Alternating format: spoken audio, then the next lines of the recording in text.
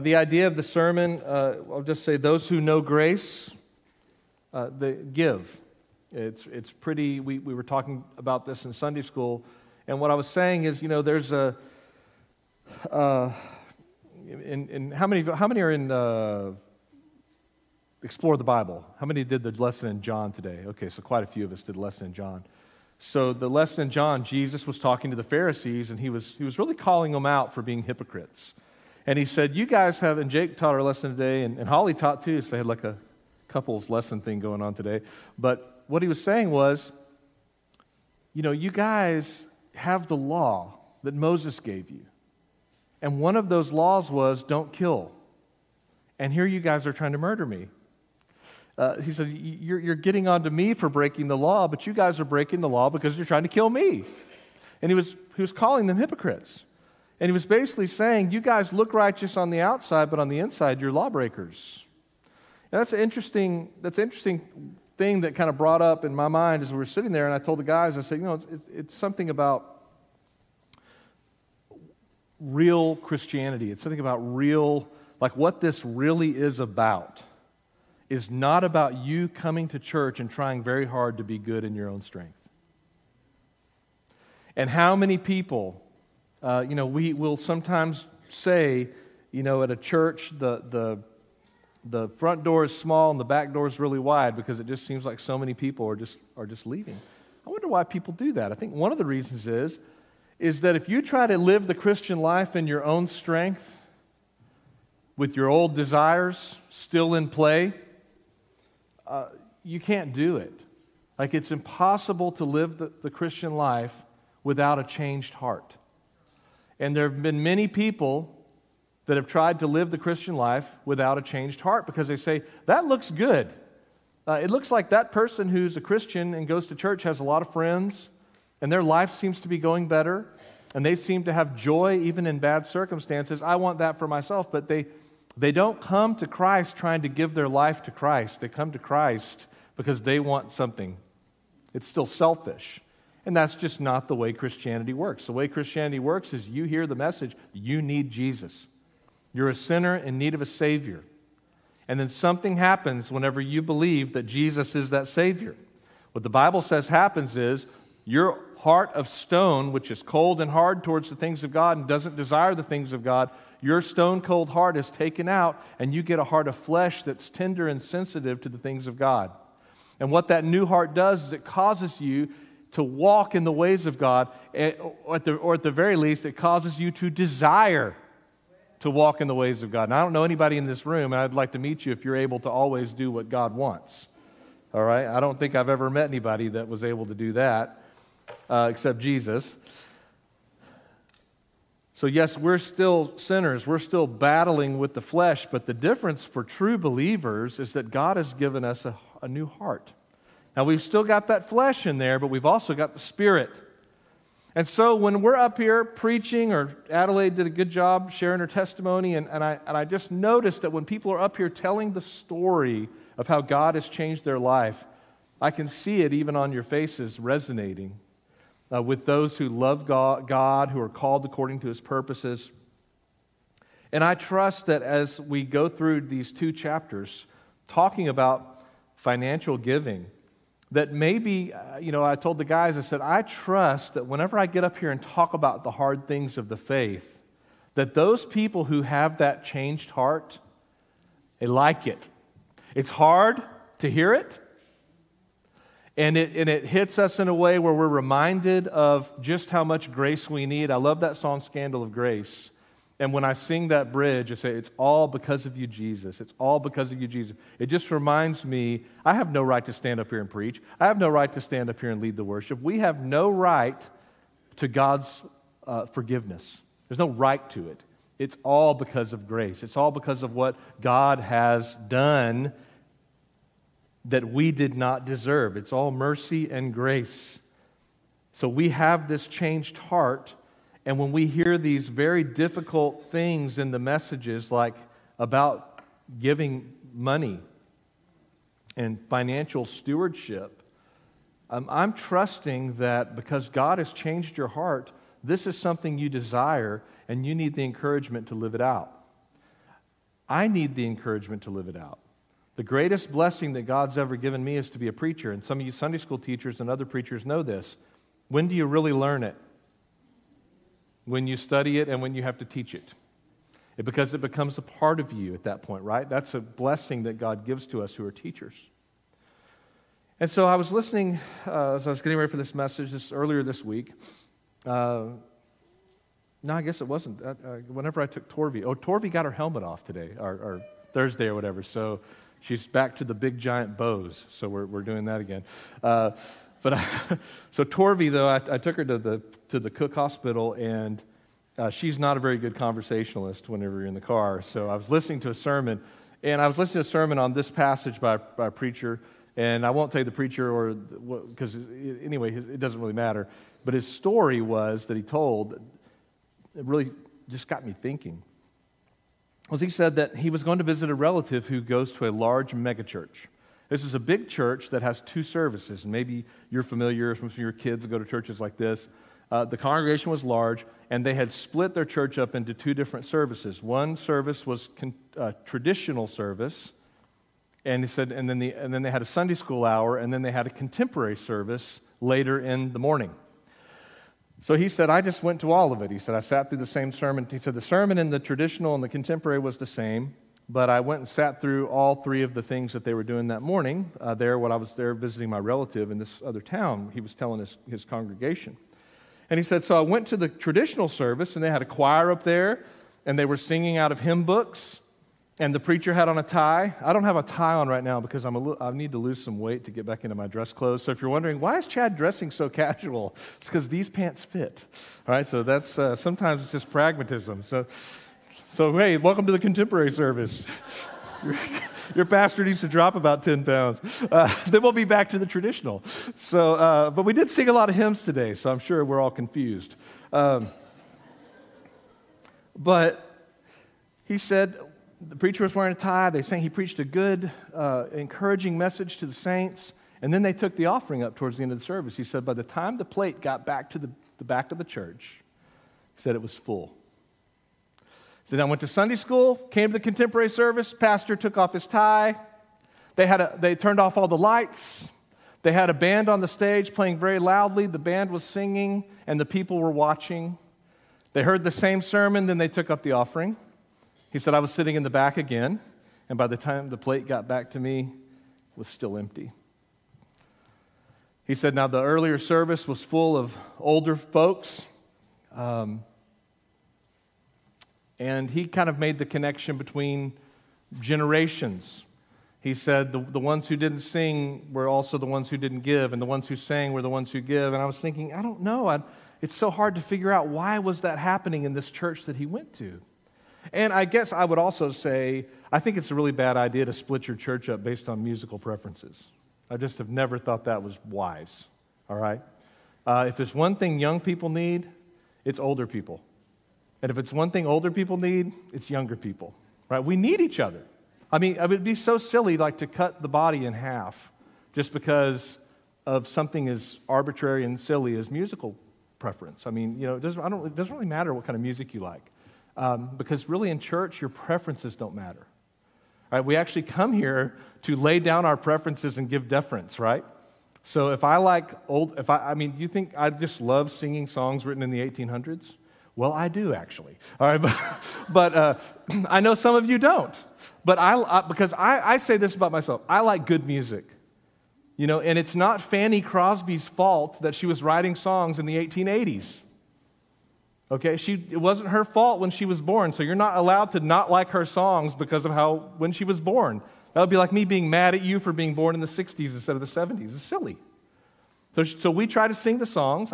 Here's the way I try to lead the song. I try to lead the song so if Fanny was here this morning, she would say, that's the way I heard it in my head. That's what I was thinking. So we'll sing a song with honor given to the time period, but it's a good song. There's no reason to stop singing that song or the older songs that we sung today. But also we sang a song that's just a couple of years old. We sang that song Scandal of Grace, which is also has a really good song, and it's really, really touching. So we don't, If you ever took the class music, what was it called? Music appreciation. That's the music class. So it made people take in college who couldn't carry a tune in a bucket. So you know who you are, right? So if you took music appreciation, they never said you judged a song or judged a piece of music as being good or bad based upon how old it was. For some reason in the church, that's what we do. It's not fair. It doesn't make any sense. It's not wise. So, but here's a church that split over that.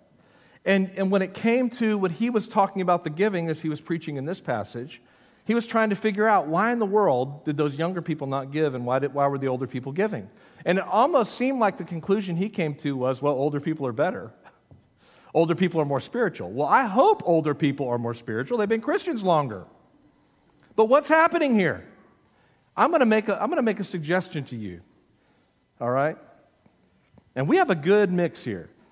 I watch a lot of churches. I love how after COVID, everybody's church is on YouTube. So I can go and see all my friends on Sunday afternoons or Mondays. I go see what all my buddies were preaching and look at all the churches and everything. I see some churches, it's all white hair. I see some churches, it's all younger people. What I love about our church is we have a good mix. We have a good mix of all different ages here. So some of you have memories that younger people don't have. I have memories that even people younger than me don't have. But here's what I'm going to say, why you would have an older generation more faithful to be giving in the church than younger generations. It's because they were taught to do it. They were taught how to give. It was a point of emphasis in the church.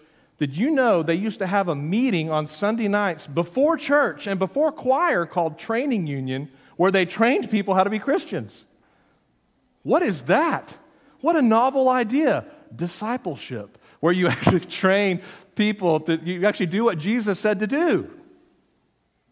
How many went to something called Training Union? I'm actually old enough to have gone to Training Union. By then, though, they didn't call it Training Union, they called it Family Ties, which is really interesting. They were trying to include us in the family. So we had Training Union, they'd called it Family Ties. There's no doubt that traditionalists will call traditionalists the generation older than baby boomers or generations. And baby boomers do give more money. The baby boomers and traditionalists tend to have most of the wealth. They say that the baby boomers have something like 70% of the disposable income in the United States. That's where the wealth is. But my generation, which is Generation X, and the millennials, we call them millennials, then you have Generation Z, kind of lump those together. They're somewhat similar. We call those the emerging generations, the people that are kind of coming into their 30s now and younger. They also are generous, and they give. They have a heart to give. But do you know what, when we think, oh, those older people give so well and all this, do you know what the average giving, no matter what the age is in America, in the United States, is to charities? The average amount given is $2,000. Think about that. That's what, if you just say, how much are the most generous people giving? The people that give, the average giving is $2,000. Now, I'm just telling you, most Americans in the church make more than $20,000. Okay, most household incomes that's a household, by the way, not just an individual. But that would be well under a tithe. So I started studying this and looking into this, and I was going to all these websites that talk about giving and the generations and charity and all those sorts of things. And what I learned is we might think of one generation being a lot more charitable than the others, but they're really not. It's just some generations have more money than other generations have, but really none of them are just this fantastically charitable generation. But I will tell you that in the church, I think there are some generations that were taught to prioritize financial stewardship. They were taught that this is an important aspect of your faith, and there have been generations that have not been taught that in the church. There have been many that were taught that by their parents and other relatives, but they were not taught that in the church. Now, why is this? Why is this? Why is it that when we started looking three or so years ago at having to have a new building, why is it that people were saying, you know what, we should have done this 10 years ago? Because we've lost so many good givers to death. Why is it that we're having to say that? It's pitiful, okay? We should not say that. Why are we having to say that? Because we haven't done the training and discipleship of these younger generations. Those who know grace give, but they have to be taught. It's you use a lot of Christianity that just requires training. That's why you have to have a teacher. That's what discipleship is. Discipleship is learning.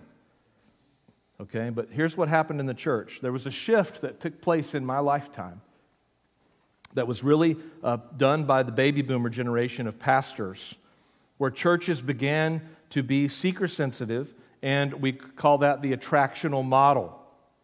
So what happened is that changed the way we thought about discipleship, and it especially changed the way that churches thought about the pulpit ministry. So what is the pastor supposed to be doing when he's in the pulpit? Well, that idea changed in the 80s and 90s, and there's a lot of reasons why it changed. I'm just telling you that it did. We could talk about why after the church, because we would all have different perspectives on that. But basically, the church began to view the purpose of the service. And I'm talking about big Eva, big evangelical church, like this. If we lump all that together, I'm making generalizations here, but they're sometimes helpful. So the church, at large, thought the purpose of the service is to be evangelistic.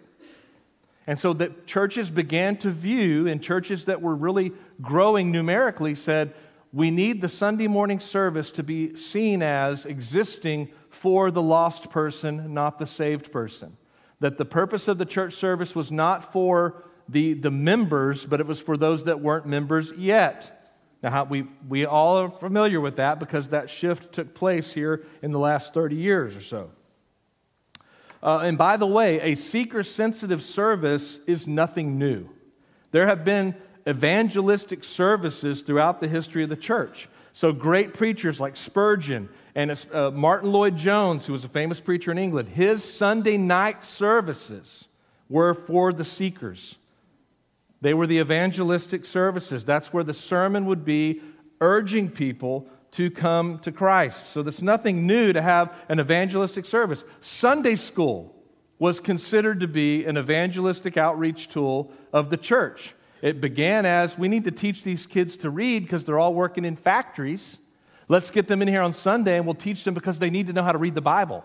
And then as the Industrial Revolution kind of moved away from child labor, the purpose of Sunday school began to be more or less evangelistic.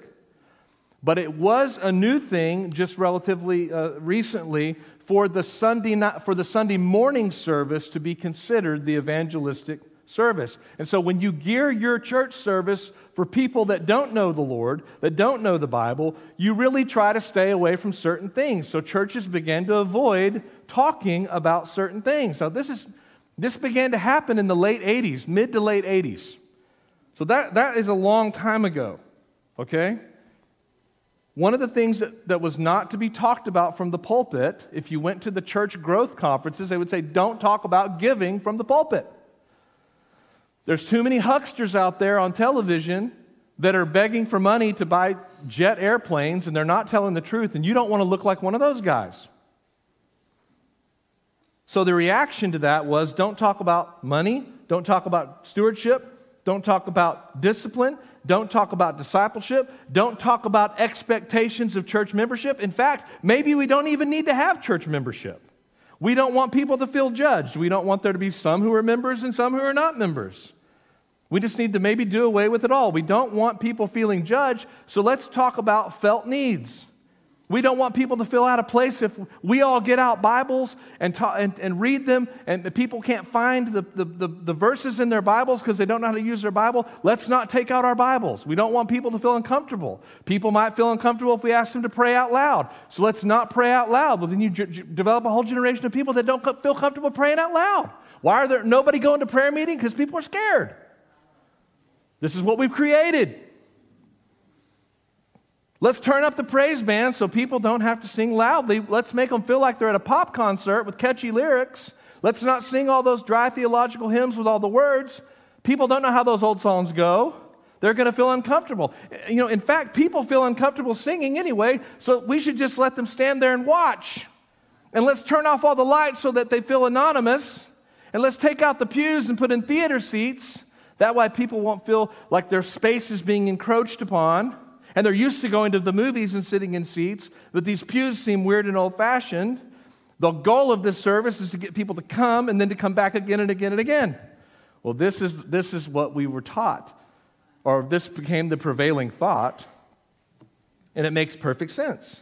And we can appreciate good things about that model. There were some good things about it, about being inclusive, about showing hospitality, about loving your neighbor and not making them feel out of place and making sure that they feel loved when they come into your house of worship. But what happens when you grow a church in that way? Well, we're seeing the effects now, right? The proof always comes out in the pudding. You give it enough time, you can see the results. And now we've got a church, and I'm talking about big evangelical, but it's been influenced in that way. And we have churches where few read the Bible, few know how to read the Bible or know anything about it, few feel confident to pray out loud, few feel confident to share the gospel, few feel confident to counsel others using the Bible, few take responsibility for caring for the souls of others, few give, few prioritize worship attendance, but you know what? They've got good coffee, slick music, everybody feels comfortable, everybody thinks they're just fine with the Lord, and it might just be that we're comforting everybody right to hell. Listen to these facts. I went to a website called CDF Capital. They do church funding. These were some facts they had amassed about giving. 247 million Americans identify as Christian. 240. That's not half the country, but that's close, approaching that figure. But out of the 247 million people who say they're Christians, how many million would you say tithe? Say they tithe. 1.5 million say that they tithe. Only about 5% of churchgoers in an average church tithe. I think we're higher than that. I don't know for sure, but I would imagine we're higher. Tithers are 40% less likely to owe significant debt. Y'all are still going to die even if you tithe, but...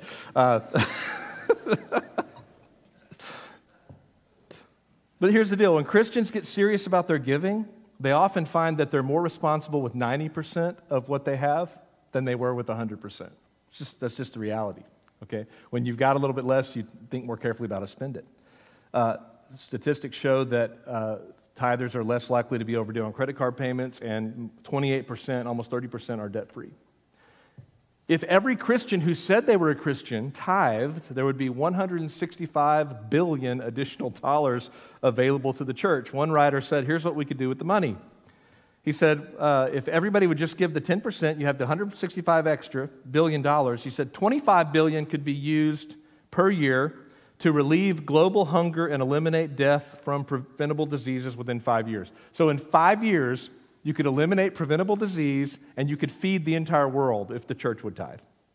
Okay, and we're just talking about Americans here. You could actually feed the entire world and cure preventable diseases with that extra $25 billion a year. $15 billion could be used to solve the world's water and sanitation issues, specifically in places where a majority of the people live on less than $1 a day. $12 billion, the church worldwide could end illiteracy. $1 billion could fully fund all overseas mission work. And $100 to $110 billion would be left over for additional ministry expansion. You could currently fund all the mission work with $1 billion per year. And then you'd have $100 billion to expand the ministry. Did you know that people who make less are more likely to tithe than someone who makes people that give that make $20,000 a year are 8 times more likely to tithe than someone who makes $75,000 or more. Now, they say, why are the poor more generous? It tends to be that the poor in our society are closer to the needs. And so it makes them more generous than those who, as they get into upper... That's one kind of great thing about living here in Olney. We live in such a small community that we, no matter really what how much money you make, you rub elbows with everybody. You rub elbows with people that don't make as much as you, and you rub elbows with people that make a lot more than you. But that's not the way it is in the Metroplex. People live in communities where everybody has 2 cars and 2 golf carts. and you drive to work, you drive in, you put the code in, you go into the gated community, and you don't really see that there are all these incredible needs out there. But here's a statistic that will blow your mind, and then we'll hopefully get into the sermon. There's still a lot more here of what I started writing, and I didn't stop. All right, so religious giving has fallen 50% in churches since 1990. Not in this church. Okay, in this church, thank God, the giving is going up. But religious giving across the United States, that's 2016. That was 2016. It's been a while since 2016. And it said that it had fallen off 50%. So here's what I think we're dealing with. It's a formula. I think when you made a formula where you were going to reject a lot of things to make church more acceptable to visitors, you lost mission education. You lost the understanding of our denomination. You know, people love to be non-denominational.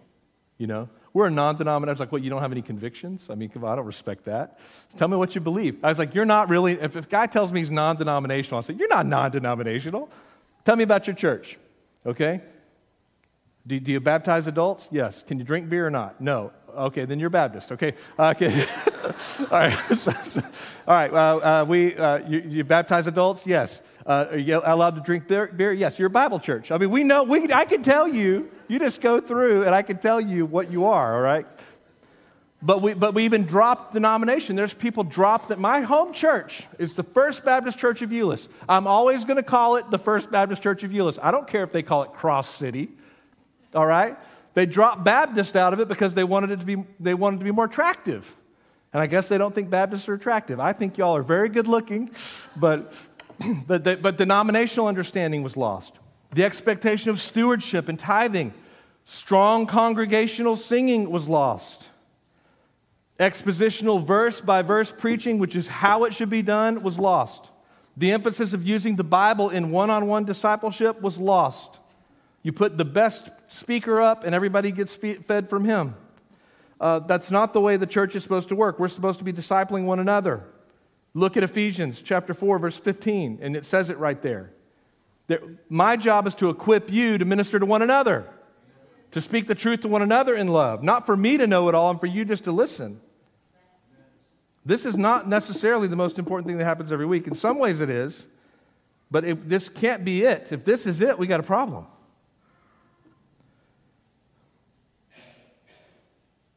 We had 16 in prayer meeting Wednesday night, which was good, 6 more than we had. But why have prayer meetings fallen off? Churches have quit even having them. Why did the church quit having a prayer meeting?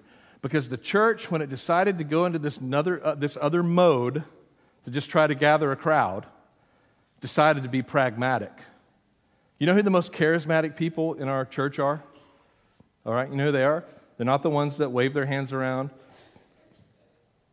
and have funny looks on their faces or swing from the rafters or whatever you would think in your mind of a charismatic. The most charismatic people in our church, the ones who are really relying upon the Holy Spirit, are the ones that show up in prayer meeting because they believe that if they pray, the Spirit's going to move. That's why we still have a prayer meeting, is because we don't think that it's just all manipulating people. We believe that if something spiritual is going to happen, the Spirit's going to have to do it. Otherwise, we're just manufacturing it. So just studying this, I really was encouraged. I know I don't sound like it, but I was encouraged because here's, I think, the deal. It's hard for every generation to give. You know why I think that as I was meditating on this passage? It's hard for every generation to give, and we know that because the Corinthians had a hard time giving. They knew Paul. I would say, oh man, a church, if Paul came to your church and preached, man, everybody'd be tithing. Nuh-uh. They had a hard time giving just like we do. They had to be encouraged to give. They had to be exhorted to give. They had to be taught how to give. They needed to be told in the first century, you need to put your money where your mouth is. And so traditionalists and boomers and Generation X and Generation Z and millennials and alpha and whatever else comes next, the alphabet, we all need to be challenged, and we need to say, listen, we're going to study God's Word about giving. We're going to let the Word of God form us because that's how the Spirit does it. That's how we're going to become a strong giving church. Because we love God. Not because we want to build a building. Not because we want to do all this stuff with the money, but because we love God. And we love His Word. So Paul tells us in chapter 8 about the giving of the Macedonians. He tells the Corinthians, I should say, and we're lucky enough to have their letter. He tells the Corinthians about the giving of the Macedonians. They were inspired by the Corinthians because the Corinthians had made a big pledge to give, but then the Corinthians didn't give, but the Macedonians had. So Paul comes back to them and says, listen, these guys are giving like crazy because you said you were going to give, and you guys need to give even more. So we learned that the Macedonians were oppressed, they were poor, but they gave generously. They gave themselves first to the Lord, and then by the will of God, they gave themselves to the apostles. So that's amazing, right? That's what we need to do. First, give yourself to the Lord, then give yourself to each other. Love the Lord your God with our heart, soul, mind, and strength. Love your neighbor as you love yourself. That's what they did. They obeyed the great commandment, and it made them generous. And so he said, then we sent Titus back to you because we wanted you to be giving just like these Macedonians. Then look there in chapter 8, verse 7, at the very end, he says, see that you excel in this act of grace. What does excel mean? The word in Greek means abound or overflow. Go beyond. I want you, Corinthians, to go beyond what is expected in giving.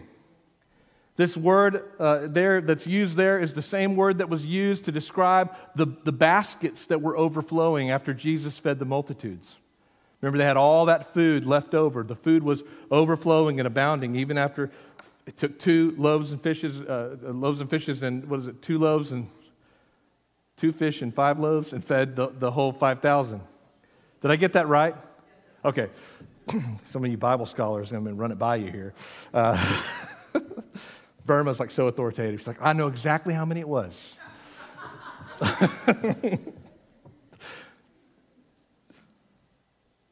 And so then he expounds on it. He says, excel in this act of grace. Then that's our verses are going to, so we have two illustrations of giving in verses 8 and 9. Okay, so we're going to look at that. Then there's 2 important parts of giving, the desire and the act, that's verses 10 through 12. And then in 13 through 15, we see 2 concerns of Paul's, those in poverty and those in plenty. So let's go through this really quickly. 2 illustrations of giving. The first one's the Macedonians. Look at verse 8. I say this not as a command, but I'm telling you to excel in giving because it's going to prove your earnestness. It's going to prove by the earnestness of others that your love also is genuine. So when you're compared to the Macedonians and you do what they've done, we'll know that you are earnest and you will know that you are earnest. For you know the grace of our Lord Jesus Christ, that though he was rich, yet for your sake he became poor, so that by his poverty you might be rich. So we have 2 illustrations. The first is the Macedonians, and the second one is Jesus. Think about the Macedonians, a great example of giving out of their poverty. And then think of the greatest example for giving you can even think of, and that is your Lord and Savior Jesus Christ. He was rich. Jesus came from a place where they paved the streets with gold, and he became poor. You know, think about little Torvi coming to us, and she had all these borrowed things. You know, we kind of got her really suddenly, and so people just brought us a bunch of borrowed things because she didn't have anything. But think about Jesus.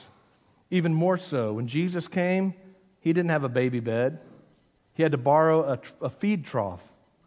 He had no house. He had no possessions. He had nowhere to lay his head. The one thing of value that he had was a seamless garment. That was probably given to him.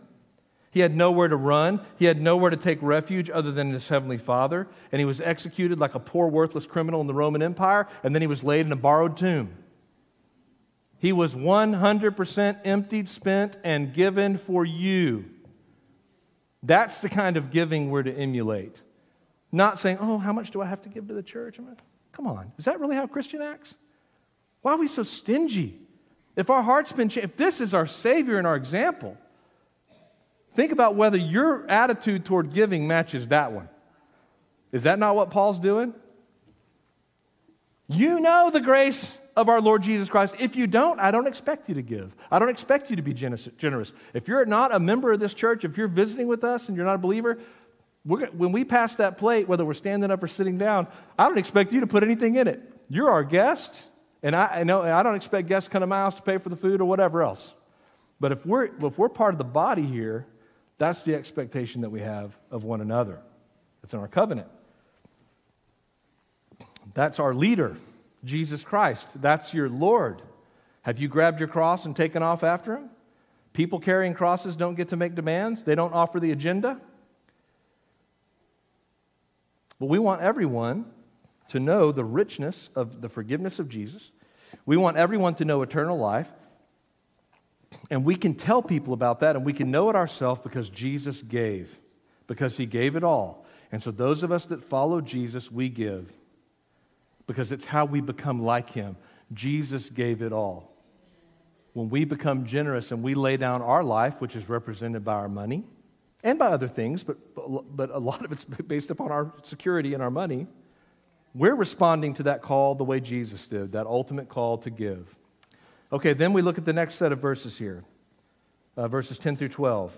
Two important parts of giving, the desire and the act. Look at verse 10. In this matter, I give my judgment. We're going quickly here. So listen fast.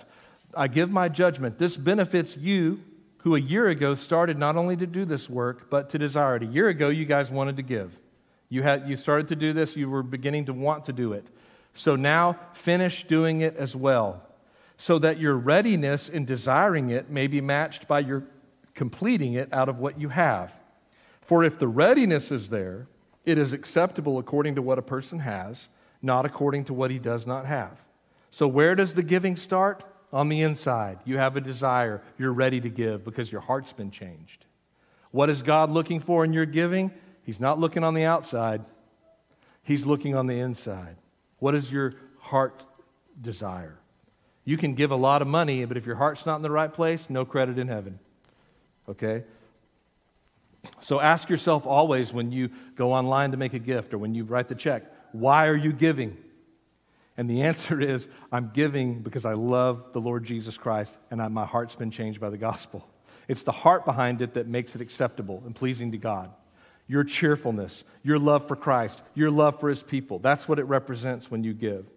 So if you have the desire that's pure, then you need to follow up on the act of giving. You need to actually give. It doesn't complete it if you just want to give. You actually have to follow through. When you say, "Oh, I'll pray for you," that doesn't mean anything.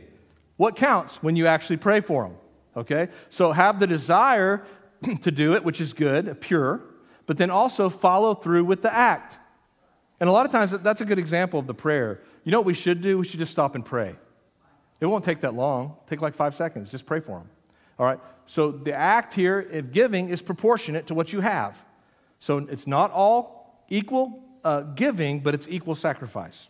So that's verses 10 through 12. We got the desire, and then we have the act. So he says, you got a desire to give, and I'm preaching to Christians who know they need to be giving. What I'm telling you to do is follow up. Follow up by truly giving. And the best way to do that is when you get your paycheck, write the tithe check when? First. If you write that tithe check last, you might not get around to writing that check. But if you say, you know what, this off the top belongs to God, then I'm going to give it like that. That's how, if you're trying to build up that muscle of giving, that's what you do. You say, and people say, oh, you're giving up this, you're giving this. No, I'm not giving up anything. It belongs to him. It's not mine. And then he mentions two concerns in verses 13 to 15. Two concerns of Paul. Those people in poverty and those people with plenty. The Jerusalem saints that were poor, the Macedonian saints that were poor, and the Corinthians who had plenty. Look what he says here. For I do not mean that others should be eased and you burdened, but as a matter of fairness, your abundance at the present time should supply their need, so that their abundance may supply your need, that there may be fairness, or the word there is probably better translate balanced. As it is written, whoever gathered much had nothing left over, whoever gathered little had no lack. That's a reference to manna in the book of Exodus, where because God was providing for the church, nobody had too little, nobody had too much. There was a balance there. You say, well, that sounds like communism. That's not communism, because communism is when a state government tries to do that. But those of us that have been changed and our hearts have been changed by the Spirit of God, we're able to share and share alike because everybody's going to still work hard. Everybody's going to still do their part, okay? And we can talk about how that works as we go on later in the chapter. But Paul's concerned with those in poverty, the down and out, and he's concerned with those who have plenty of money, who are the up and out. And the rich people need Jesus, and the poor people need Jesus, right? The poor people need God's love represented by material things, and those of us that are up and out, we need the grace and mercy of God to let us give and be sensitive to Him, even though we do have plenty. There are clear needs when somebody is in poverty. There's clear needs. They can't stop drinking. They can't stop doing drugs. They can't make good choices with their money. There's or somebody is sick and they've lost their income, or they're disabled and they're unable to work. Paul was concerned about those Christians who had left everything for Jesus in Jerusalem. They were paying the price, and they needed food and clothing and shelter. But he was also concerned with these Corinthians. Their lack of generosity was its own kind of poverty. It was a spiritual problem. They were materially rich and spiritually poor. They were as needy as the Macedonians. They were as needy as the church in Jerusalem. They just poor in a different way. When we sit down to help people that come into the church on Wednesday night for needs, Ron and Spencer and Lonnie or whoever, Lonnie's doing youth now, but when we sit down with these people, we don't sit down with them and say, okay, we're the people who have it all figured out. And I'll say it to them sometimes. I'll say, hey, we're all poor. We're just all poor in different ways. We all need shalom with God. We all need peace, okay, just in different ways. And so they were going to help each other. Whenever the Jerusalem church has a need, the Corinthians can help them. And then the Jerusalem church, whenever they had plenty, they were going to be able to help the Corinthians when they had need. Because those who know grace give. And we have many in this church who know grace. We don't split up the church here with different music, a generation here, a generation. We have a church that's growing in the area of giving. So after I've said all that, I want to encourage you to say, hey, we're not doing too bad here in this area. I don't know, we're not doing the best we can be, and I'm preaching to people that are not being faithful in this area.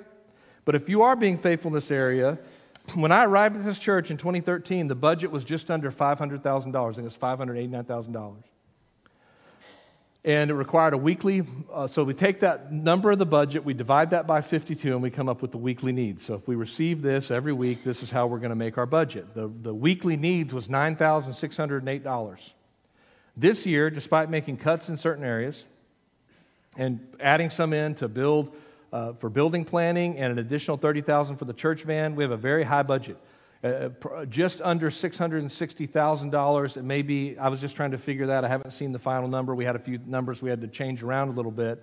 But roughly, our weekly required needs now is $12,676. So we're needing quite a bit more than we did back in 2013. All right? But the good news is that our budget giving last year was the highest I can ever remember being here. We received $678,710.30 in regular budget giving. That did not count $38,000 raised for the giving of the new Ford Transit van. That did not include Lottie Moon or Annie Armstrong or Mary Hill Davis or all the other special giving opportunities we had during the regular year. And it didn't include any gifts to the building fund. So if you add all those in, we're seeing tremendous giving. Okay? But to mature as a church, if it's true that only 5%, or let's say 25% are giving generously in what we would like a tithe or more. And the statistic that I didn't read you said most people who tithe give more than a tithe.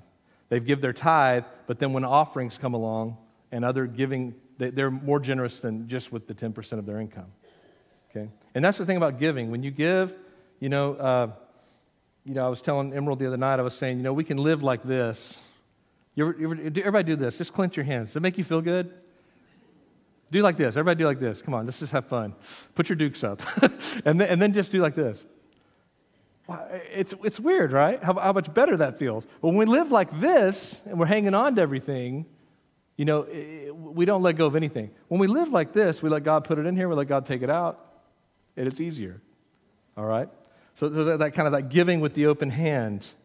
But if we were all giving like this, if we're not just relying on a few to do the heavy lifting, not equal giving, but equal sacrifice, imagine what the Lord could do. Not because we'd have more money, but because we'd have transformed hearts. When you give your money, you become generous in your money giving. When you give your money, you also become generous in every other area. It has a domino effect because that's how grace works. The Bible says it's grace upon grace, just more, but He gives more grace. Whenever you are being obedient, and that's how we show that we love the Lord, is we're obedient.